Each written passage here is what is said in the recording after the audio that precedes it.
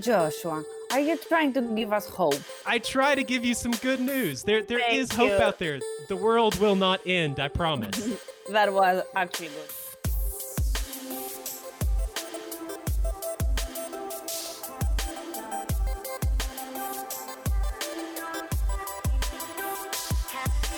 And welcome back to part 2 of Are We There Yet? The COVID-19 Experience, exploring civil unrest. In the first episode, we covered a lot on everything that's going on in the States with George Floyd, the protest, Black Lives Matter, and the impact that has from a corona standpoint. In this episode, we're wanting to look at more general issues that we've seen from civil unrest, how that term is kind of being manipulated across different sectors and different age groups, and also what the future looks like and how government powers are going to be implemented as we go forward, and really what the end result is. So I'm excited for part 2. I think both bits are fantastic, but part 2 really gives that kind of gravitas of what we have to see coming in the future. So I'm excited for this. Ines, any other thoughts? Yeah, thrilled. I liked it very much. That's all we need to sell it. So here we have part 2 of our interview with Joshua from the Our Foundations podcast. Please enjoy.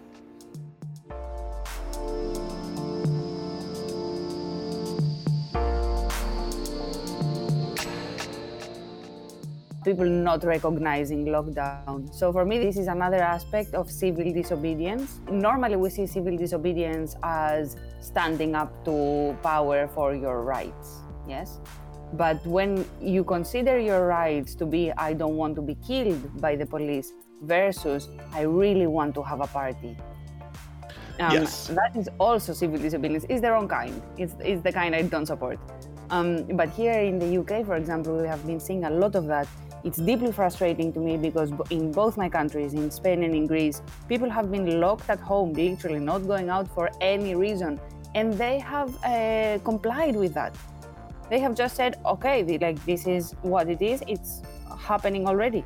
And here in the UK, because of looser governmental guidance, we are seeing people who think that it's totally my right to go have a Tinder date. Sorry, this is like my one thing. And they are breaking lockdown for that. And I think this is civil disobedience turned on its head and just made instead of an expression of a human right to stand up to power, it's made into an expression of the worst side of humans, which is, despite guidance and protection I'm supposedly getting from government, I am going to ignore that. Yep. Yeah, well, it's like the original protests before the big ones we're talking about now, but the protests over lockdowns. I would think that you would get a lot further if you made a case for being personally responsible, in that even if there were not lockdown measures, that, well, we are responsible enough to handle our own health, to assess our own risks, to take certain precautions as much as we can, and businesses could do this, individuals can do this.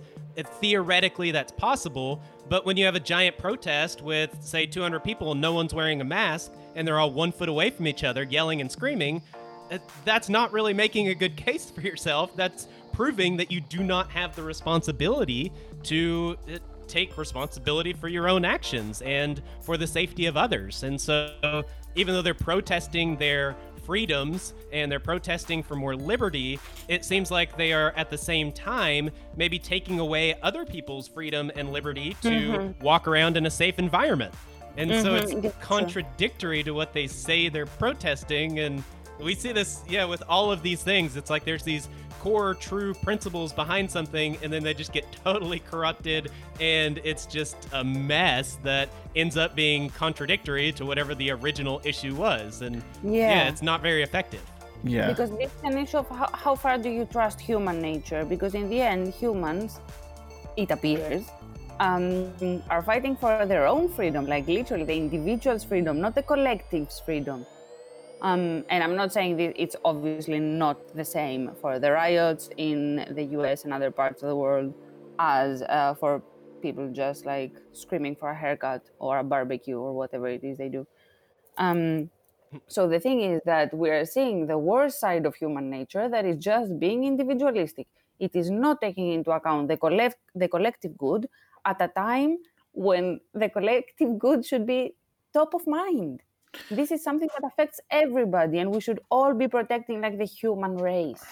It's true, but like the way we've again coming back to the generational thing of how things have advanced, that's not how we are anymore. It's not the collective good. It's not World War II times of everyone band together and we'll get through this. It's nah, screw you. I want to get on with my own stuff. It's me kind of mentality, and I think the biggest frustration from me from a protest angle. So obviously 2 weeks ago, you were right, there were literally people picketing that they wanted to get a haircut.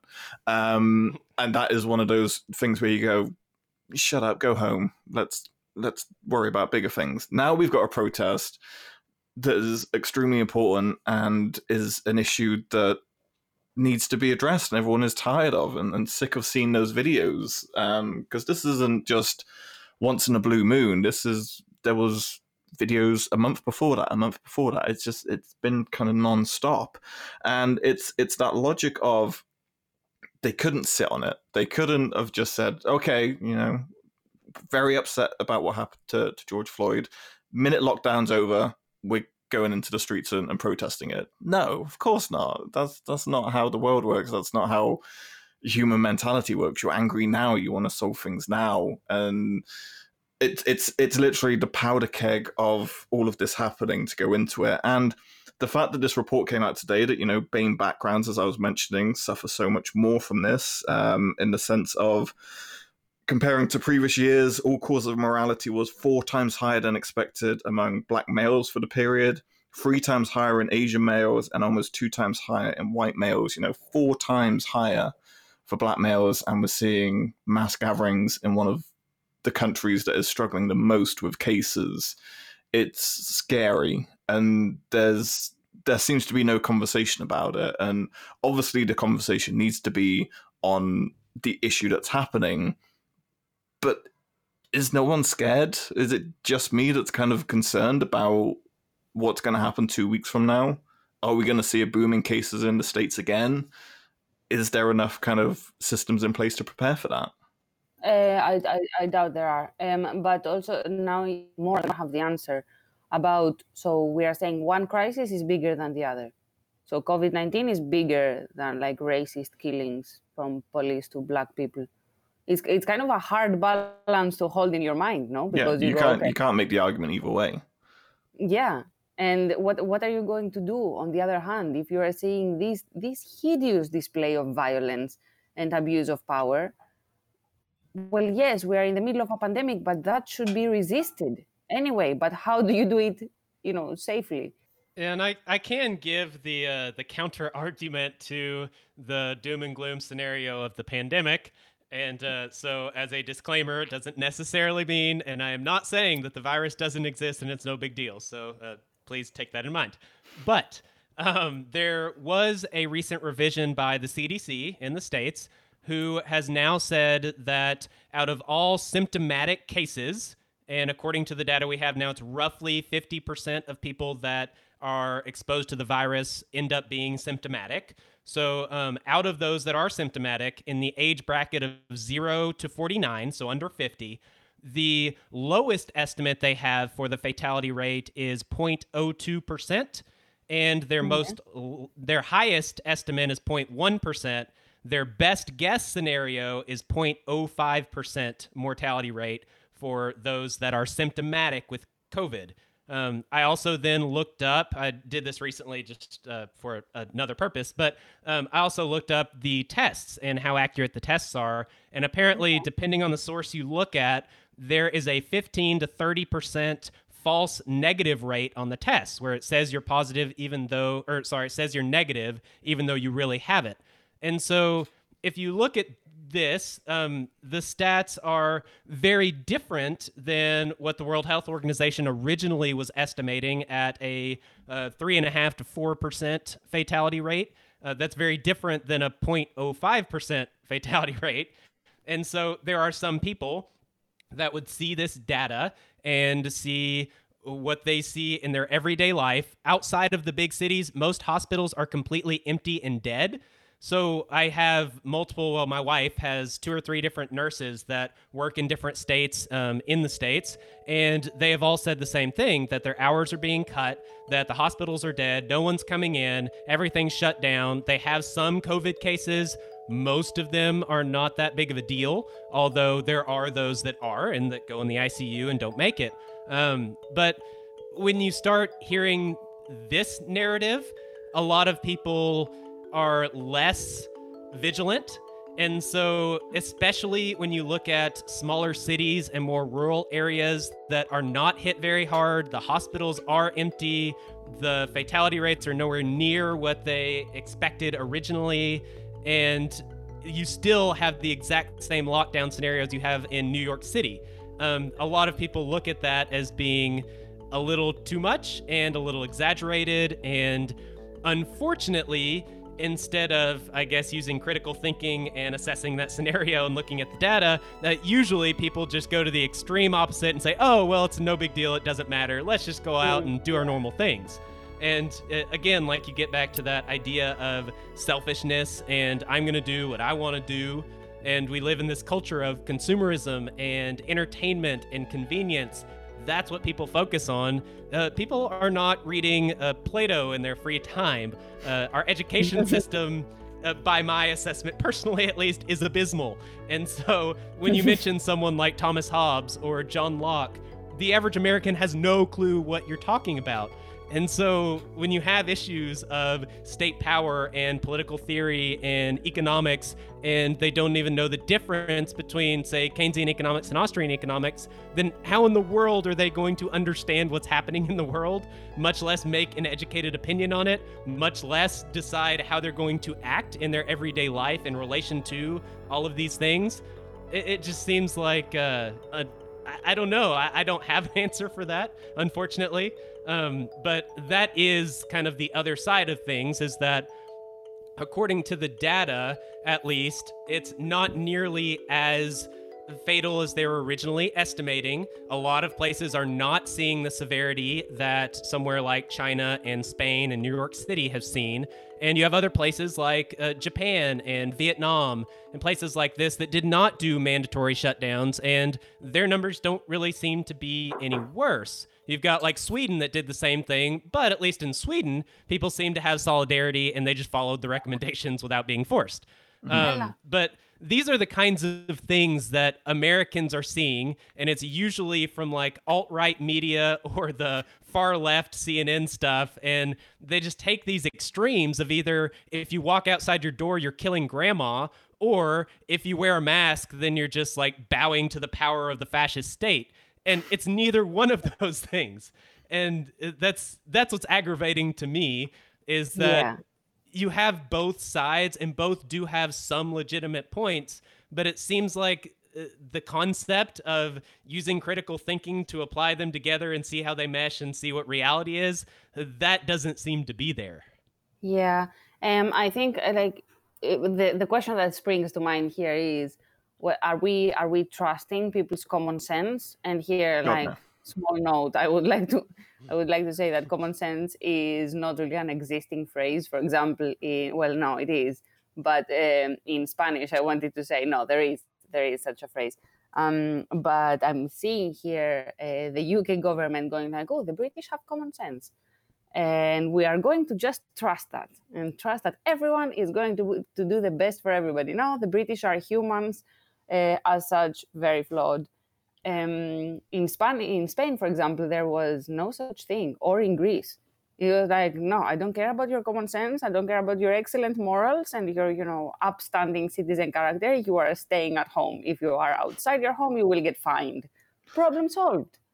Well, this is the problem with the British government. From my cynical view, at least, it seems like they are giving very loose ideas, and we've spoken about this before, Ines, of they're giving very loose guidelines, and it does make sense if you properly read the 80-page report we've released of what's going on. But in reality, I was saying this to a friend earlier, they're giving enough rope for us to hang ourselves with, that if there is a second spike, they can quite easily turn around and go, guys, we told you, we did tell you not to do that.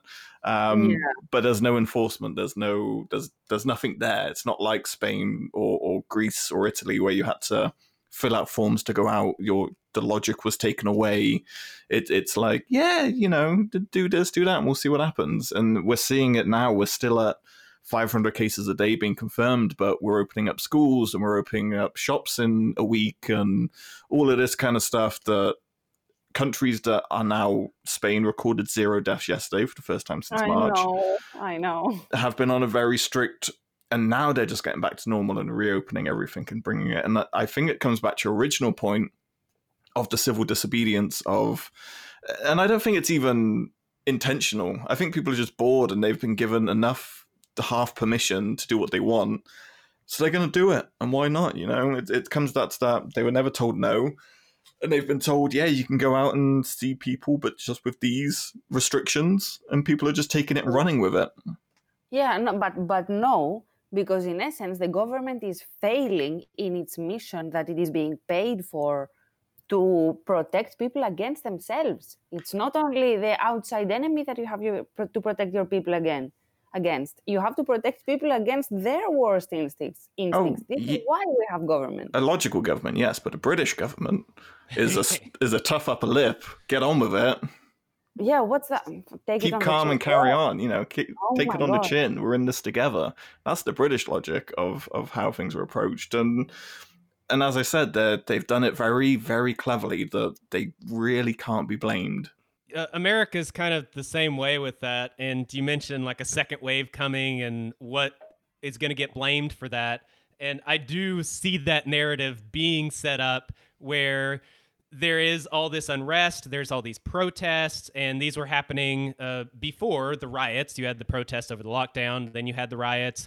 And it did seem like if you have all of these people out and about, they're protesting state power in a sense, and they're out and about doing what they want to do, and they want to make their own choices, have their own decisions, have their own liberties and freedoms. Well, then when the second wave does come, because no matter what, there will be more people that are getting infected. This isn't just disappearing overnight. It will be easy for governments to say, hey, see, citizens, we told you to stay at home. We recommended these different guidelines.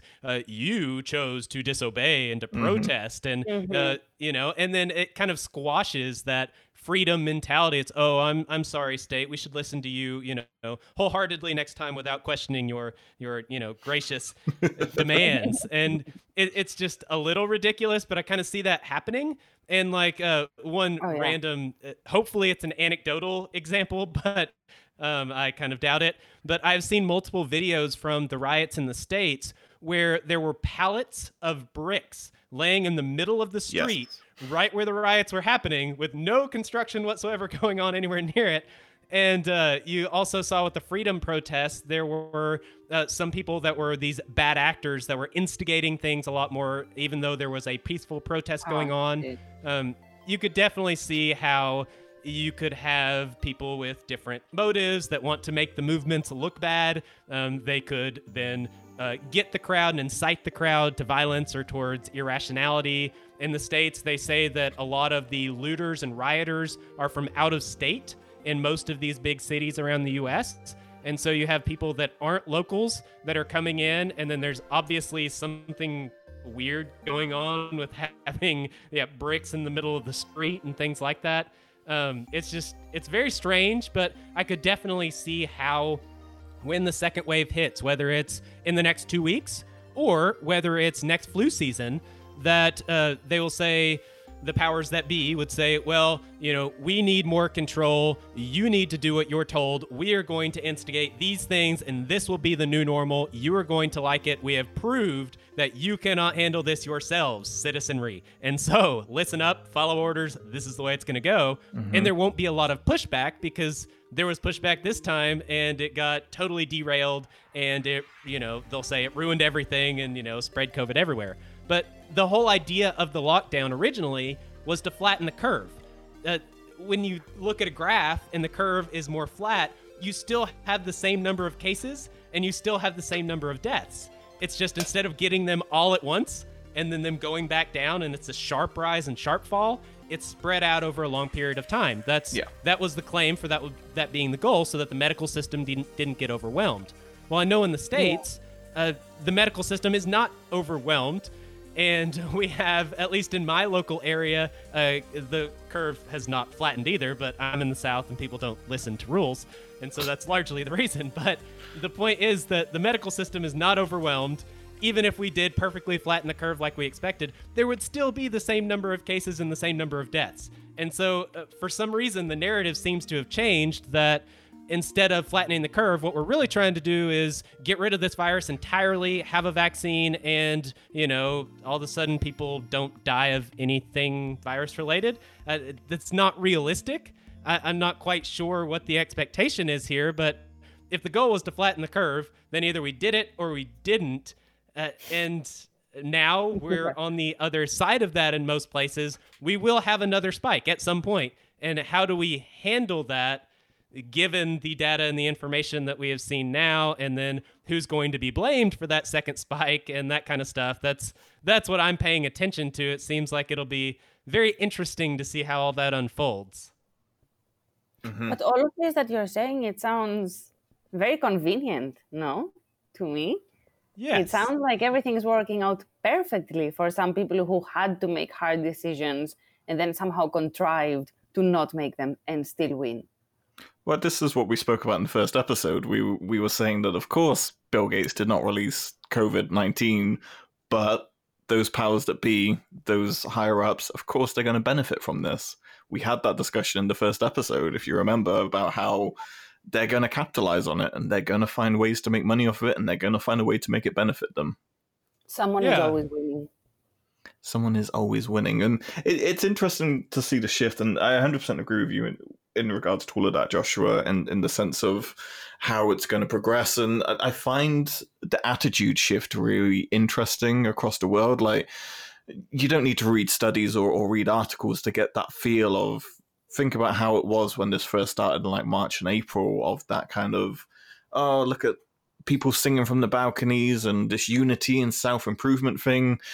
Even before these riots happened, the mood was definitely souring. And this was always my concern of why I wanted to do this episode, of everyone is getting tired and everyone's getting frustrated. And especially in this country, everyone's done, it appears like. Everyone is finished following the rules. And then it's left to muggins like me and Ines, who are just like, we're going to keep following the rules, even though it feels like 2 against 100 at this point, who are floundering the rules and doing what they want. And it is 100% civil disobedience. They don't mean to. They just don't care anymore. They do mean to, though, because they think that their own convenience is bigger than the worth of following the rules. So, for example, I'm going to take my personal pet peeve, the VE Day parties. That's very much done. And we haven't done extraordinary celebrations about the end of the Second World War in the last God knows how many years. It's always been, as far as I know, Max informed me, kind of, okay, it's a cool day. We're happy. We're not at war. Yeah, small villages would have like little get-togethers, but it wasn't what we were seeing across the country of street parties. Things, and very well, everyone's happy that they're not being bombed. Excellent. Me, I'm happy too. But suddenly, it appears that this is a matter of first priority. It's super important to celebrate these 75 years of peace. Wonderful. It's really important. I am very glad it got me in my lifetime. But what does it weigh in relation to the other crisis we are going through right now? It's like celebrating the end of a war when you're still in another war. Yeah, you're fighting a battle. It's an invisible enemy. So I don't know. This is mainly coming from a point of frustration, and I don't know how it is over there, Joshua, in terms of, because obviously states are different, towns, cities, it varies so drastically as you go across the country. But obviously here, being a smaller island, it's a lot more dense and it's a lot more compact, and especially in London, for example, it's everyone's just on top of each other because there's just so many people. And it is just that kind of frustration of going back to how it was, and there's been a lot of reports and a lot of high-ranking chief officials who are concerned that if we do have to go back, we're going to see higher numbers of civil unrest, and I think that's true. And there's going to be a lot of frustration when, so say for example, we get released end of July, no more cases in the UK, everyone go back to normal. Ines has spoken about this before. We as a nation go a bit hard on the drinking and the partying as a general term, I would say. I know, right? Shocking. And it's going to be anarchy. It's going to be a new form of social unrest, of just freedom to do whatever the hell you want is how everyone's going to view it. And that is, I don't want to sound like a square and be like, that's bad, but it is kind of scary to think that there's just going to be this I don't care attitude after all of this is ending, and that's going to lead to a lot of problems for the next 6 months afterwards, because I think people are forgetting what comes after all of this as well. But there is already, because here in the UK, I'm sorry to break it to you, but the weather is horrible for for almost the entire year. And then for once, there's nice weather. Me, I'm enjoying it very much, thank you. And people go, okay, it's clearly more important to be in the sun than to behave during this, again, pandemic. And so my right to have fun is more important than my duty to protect the rest of the community. So again, we're saying that we're just going back to the individual. Okay, everyone else, like, in a sense, these people are saying, cool, some people will die because of my actions, and that's okay with me. Which what you were saying, yeah, I 100% agree, because the British mentality is very much, we get 2 months of sun, let's get out and enjoy it as much as possible. That is a very depressing reality. But it's what you were saying, Joshua, as well, in terms of, okay, so in the UK, 39,000 people have died. Horrific number, but when you put it in the grand scale of how many people live on this island, a lot of people will go, well, it's not going to affect me. It's not going to hit me or anything like that. It's always that logic, isn't it? And same for the States. I don't know how many millions live in the States. And you compare that to the number of cases, it's ridiculous, isn't it? And that's the selfish mentality. And I don't even think some people are being intentionally selfish. They're not going like, well, screw grandma down the street, I'm off out down the pub. There's no link. Yeah, that's what I think is the issue. What's this mathematics that people are doing? I have complained about this in the past, in another episode. What is this Boris coming saying, if this had been a catastrophe, 30,000 deaths are not a catastrophe? Like, talk me through that. Well, the original number, if they did no lockdown and they proceeded with the herd immunity plan, I think it was, the scientist prediction was 250,000 deaths in the UK. I think it was even more than that. Yeah. With the Imperial College study. Yeah, it was super high. It was a really high number. So in his mind, hey, we're not hitting 500,000 deaths. We're only hitting 39. And the fact that you have to say only is disgusting, really. But sorry, Joshua, we went on a rant about England then. But... can I play the bad guy for a minute? Go on. Yeah, go on. Okay, cool. So I will not defend the attitude of selfishness where I'm just going to do whatever I want to do, and that is the prominent one. But I will say that there is an argument to be made. I'm not saying it's a correct argument, but I at least want it to be on the record that there is a legitimate argument that, given the data that we have and that the numbers are so far lower than what they originally estimated. And on top of that, like in the States, if you as a hospital have a COVID patient, then you get federal dollars for that. And if you have a death that's coded as a COVID death, which you can do without even having a positive test, you get, I think it's something like $39,000 of federal money. If you have someone that goes on a ventilator, then you get another, set of, I think it's like $8,000 of federal money. And so there's this very odd incentive system here to make sure that every single COVID death plus some are being recorded, because the more that are there, the more money you get from the feds. And so if anything, we see that the numbers of those who have died from COVID are higher at the very least, we are counting every single COVID death. It's not like they're getting missed. People are dying, and that's well known. They're not just dying in the woods and no one knows about it, or dying and then them not counting it as COVID. Everyone that's dying of COVID is getting marked as a COVID death, and then probably a few more. But when you look at the number of cases, so if you're doing like a ratio, a numbers analysis here, you want to know how many people are infected versus how many people died. And that's how you find those ratios. Well, the number of people infected, last I looked, it was about a week ago, something like 2 to 3% of the U.S. population has been tested. And like I mentioned before, the tests could be as high as 30% inaccurate as far as saying that you're negative even though you're positive. And so there is definitely a case to be made for the fact that not all of the people who have had COVID are actually included in those numbers, but definitely all, and probably more than all, who have died of it are included. And so even if you take these new numbers by the CDC and their estimates is a 0.05 fatality rate for the under 50 range at least, then it doesn't look nearly as bad because it's either that or it's even lower. And then I think about 50% of the deaths have occurred in nursing homes and long-term care facilities, which is bad. That's a very bad thing. Hopefully no one would argue that. But what I would argue is that those are areas that you could isolate, you could institute lockdown measures and keep them very sanitary. And there's preventative measures that can be taken place for those who are at risk, which is a very small minority of the population.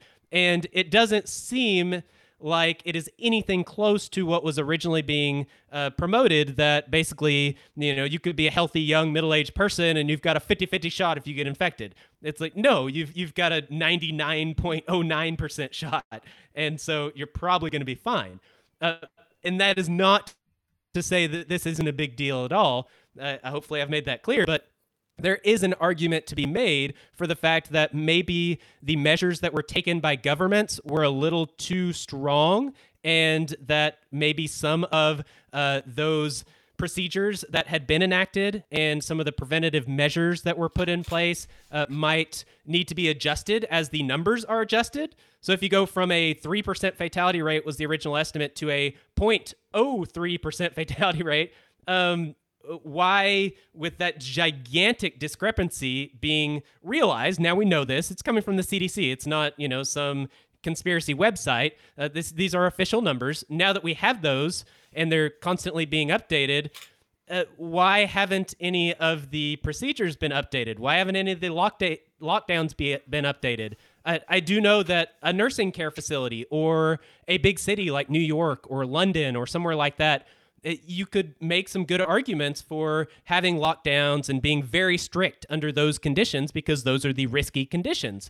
But what about the rest of the country? If you look at America, the majority of America is rural, and they are not having these issues. The hospitals are not overwhelmed. There is not this, major catastrophe pandemic playing out, but they're still under a lot of these same lockdown procedures, and the regional politicians are taking all the power they can and becoming these little mini dictators, and they don't seem to be wanting to relinquish any of these powers and things that they have done. And so there is an argument to be made, at least, that there might be too much power in state hands and instituted by state actions in certain cases. Now, I don't see anybody making that argument logically and really playing out those different ideas in any of the reports and articles I have read. It's usually all one side or all the other. But I would say that there is an argument to be made there. It's just I'm not really seeing that one. I'm just seeing the selfish one of I'm going to do what I want to do, screw you. And unfortunately, that seems to be the way things are playing out. Joshua, are you trying to give us hope? I try to give you some good news. There is hope out there. The world will not end, I promise. That was actually good. But I do hear what you're saying about too much power. Back to what I said about power wanting to stay in place. So once you expand your little circle of power, you want that to stay. You don't want less again. And this power in place, I think two things. First, it is trying to expand. We know that. That's what power does. And second, it's panicking, because it takes really, really clever, really informed people, really level-headed people to institute measures as rational as what you're explaining right now, or actually the opposite of what you're saying is happening. So we appear not to have these people in positions of influence, and the people that are in positions of power, they panicked. They just went, okay, blanket measure, everyone home forever, or whatever you want, guys, do whatever you want. I wash my hands of this. So what we're seeing here is really, oh, this is depressing. We are seeing here that we are in the hands of a kind of stupid kind of power. Sounds about right. That's horrible. Yeah. I hate saying it. Well, humans do react in that Hegelian dialectic where you have problem, reaction, solution. And what we, I think, are trying to promote is that you insert thinking, critical thinking in between each one of those. So you have a problem, nice. You think about it critically, then you have a reaction, and then you assess that critically before you have a solution and jump on board something. But unfortunately, the civilians, as well as the people of power, they both seem to just be, they see a problem, they automatically react, they automatically go for whatever solution pops up, and it's done. And yeah, it's a bit of panic, like you say. Yeah, we are moving further and further away from that critical thinking at an alarming rate. I think the ice caps are melting slower than that, so it's worrying. Oh, that was dark. Oh, I hated that. Sorry. I could talk about the subject all day. There's so much to kind of cover, and there's been attacks on essential workers and people just trying to do their jobs to protect. All of this stuff has been going on. It is another element of what we should be talking about as well. But I'm conscious of time and us having to wrap up. So I want to throw a final question out to both of you. In terms of social unrest and what we're seeing, I think there's a lot of disconnect, as we've spoken about, of people understanding there is no magical day of just, let's just go back to February 28th, and that's just how it's going to be. Even Spain now going back to normal with no deaths. The social distancing is in place. Things have changed. Yeah. Everything is going to be different in terms of how things are approached. So is this just the tip of the iceberg of... And I'm talking long term here, how people are going to react to governments? Are we going to see shifts? Where are we going to see these shifts? And really, what is your kind of view from a social unrest angle of the post-COVID world? If I start with you, Ines. So there's a case that comes to my mind. It's about the 2008 Greek riots. This happened just when the crisis was sort of getting installed, and after the murder, again, by a policeman of a 16-year-old boy. These sparked riots. The death happened on December 16th, and there were, I don't know how many days it was. I think it was like more than a week. Don't take my word for it. But the entire city burned. Athens, the center of Athens burned. Every year, this is repeated as kind of a ritual to sort of honor that boy who was murdered and to condemn police brutality. So the issue is no longer in hand, right? We haven't had another teenager dying at the hands of a policeman. Horrible, this is horrible. But still this is repeated. And I think it's something that when you, how to put it? When the people see that violence is a resort, good or bad, I'm not going there. When the people see that violence is a resort and it's a way of expressing dissatisfaction with power, this keeps happening. It becomes another medium to express dissent. And I can't help but think that now we are proving again and again, every day, in all these regions that are behaving like this, in reaction to their governments. And I'm either talking about V-Day parties or riots or breaking lockdown for whatever reason. You are just giving another weapon to people. This can be good or bad, again. I don't think it's going away. I think people are just going to realize that rioting or civil disobedience or ignoring government advice is something that can be done with little consequence. And people are not going to give that away either. So I think we're going to be seeing more and more vocal dissent against the government, and riots and disobedience are going to become more of a staple than they are now.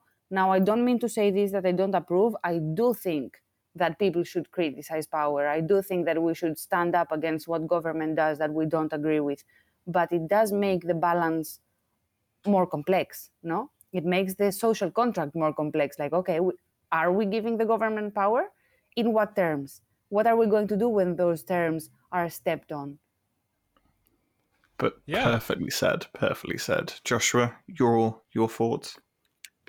Well, so one of the theories that I have, at least, is that as we look forward in the developments of political shifts and these types of things happening around the world, I believe we are shifting more towards the idea of technocracy. And the idea of a technocracy, it's not Google running the world. It's that you have experts that are using data, using the scientific method. They are using surveillance, collecting all this data, making decisions objectively. And these experts are the ones running things and managing things, not corrupt and incompetent politicians. And this is an idea that came up out of the 20s and the 30s, and a lot of the aspects go way back to Plato. So it's not a new thing. But I personally think that that's the shift we're going towards. And especially as we see with this COVID pandemic, a lot more focus is being put on experts, whether that be doctors or scientists or the World Health Organization. It's not necessarily your elected officials in your country. They're the ones that are actually getting a lot of criticism. I know you guys have criticized yours, and I haven't criticized mine, but I have plenty of criticisms for Trump. I think that's too easy. Please do. I'll pass on that. No, right it's not worth it. Yes, it's basically, don't even have to. So the point is that the national governments are losing a lot of confidence and power, and experts and world organizations and global issues, as well as very regional and localized politics and issues, are getting a lot more attention. And so I believe that that shift will continue, and that people will focus more on these global issues like global warming and terrorism and global pandemics and all of these types of things, and that will have more unification amongst humanity all around the world on these global topics, with some global corporations or organizations, I should say, at the head. Things like the Gates Foundation, the Rockefeller Foundation, World Health Organization, the UN, places like that, where you have these international groups. It's not necessarily elected politicians. It's more experts from around the world that get together and assess things. And so I see that getting more power, and I see local issues being playing a bigger role in society all around the world. And what I think personally is that as we have this unrest that plays out around the world, it's going to play out, and what it will do is shift this power just the way I laid out, where power will get shifted more regionally and get shifted more globally and shifted away from a national center. And I think people will become unified in that. And in doing so, I think people will end up basically subjecting themselves to even greater power. Unfortunately, I'm looking at like a Brave New World scenario where you have everybody is being tracked and traced, and all this data is being collected. You have surveillance everywhere. And we actually do have that. We have the phrase contact tracing. That's mainstream now. Whereas 5 years ago, that was a conspiracy theory that never would happen. It's a sci-fi dystopian novel. But no, that's reality today. And so I see these things actually getting used. And I see this coming into play where people are satisfied, they are content, they are entertained, and they are more unified around these overall global ideals and these this global leadership and a global narrative. And they have their squabbles with their... Overall, people are more unified and content and kind of just living their lives. They might have a universal basic income or whatever the case may be. Basically, they feel like they can stay at home, raise a family, have a job, be content, and that's their life, and they're happy. And so that's kind of what I see playing out, is that you'll have this unrest. It will cause some shifts in different power dynamics, and then we'll end up with a society that's definitely different, but I don't know, on one hand, more peaceful and more content. On another hand, more, I guess, subjected to an overall power that they're no longer questioning anymore. That's kind of my theory, at least. I'm just throwing ideas out here, but that's where I'm going with it. Terrifying. Thank you for that. I will not sleep easy tonight, and I also like that I got flashbacks to episode 1 in there as well. I think that was a perfect coverage. I don't know how I feel about that. I weirdly agree, but I don't want to agree with you, Joshua. But I agree. I would love to be wrong about all this. I would love to be wrong, but the signs are there. Yeah, they're there, unfortunately. I hate that. I know. What a way to end the episode, eh? Okay, hey, no, wait. I have a positive note. Okay, take us out on a positive, Joshua.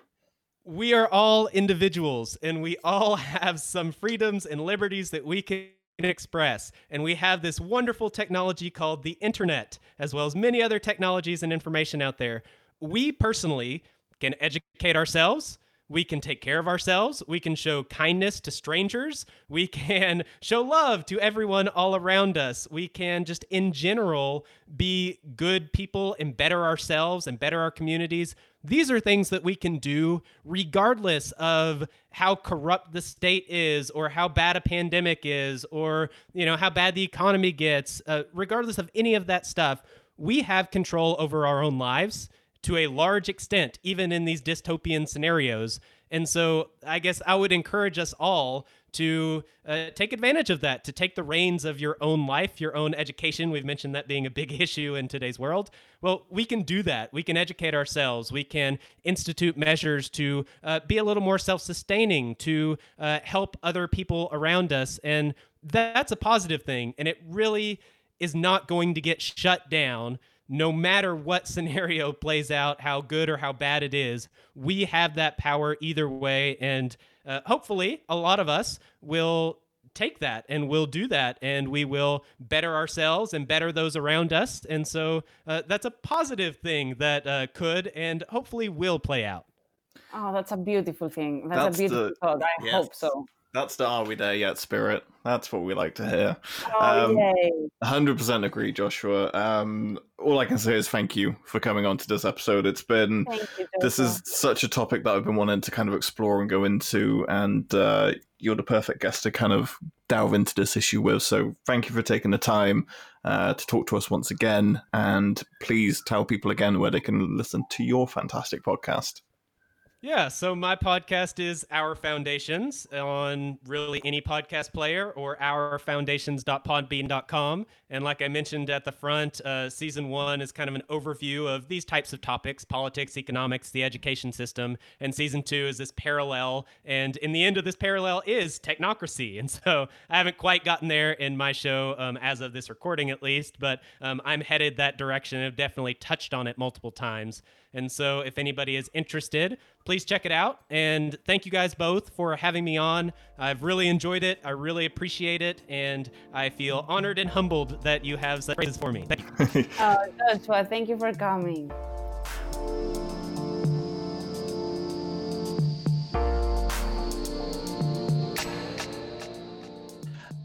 That was our interview with Joshua. Both parts done and dusted. We hope you enjoyed them. I feel like both parts brought a lot of interesting information from what's happening now and also what is happening in the future. Ines, thoughts, final kind of feelings about what we discussed? I liked all of it very much, and I want to say that obviously I think through the entirety of this podcast we are not very certain about anything, and that is a good thing. I think it's a period of doubt for everybody, and it's cool to be able to sort of set it out and set out our arguments and our contradictions, and kind of everyone together, try to figure out what we think about things. It is a complicated situation, so it's good to think out loud. Yeah, this is the whole point of this podcast. It's like a little time capsule of recapping what's going on. You can go back and listen 2 episodes ago, and we're in a different situation then than we are now. As I was saying in that interview, it's interesting to see the tonal shift of people's attitudes, of self-improvement and all of this kind of stuff, which we mentioned in the productivity episode, to now a lot more of a frustration and building within. Yeah. So by the time we get to episode 8, it'll be interesting to see how different it is as well.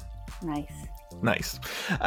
But that's the end of this episode. Thank you very much for listening. Please head on over to Apple Podcasts, Spotify, wherever you listen, subscribe, leave good reviews, and share it around to friends as well to kind of listen up and get educated on these matters that are going on. We appreciate your support. It's been fantastic, and we really can't say thank you enough. And thank you to Joshua.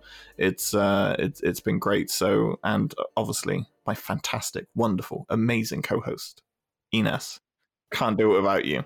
Thank you, Max. No, thank you. I literally cannot do it without you. Thank you. So we'll be back next week with another brand new episode. Until then, and I mean this, stay safe, everyone. And we hope you have a fantastic week. Hopefully everything starts to calm down, a bit of normalcy, and we see some genuine progress in what's happening in the world. So until then, have a wonderful week. From all of us here, Are We There Yet? Goodbye and good night. Good night, everyone.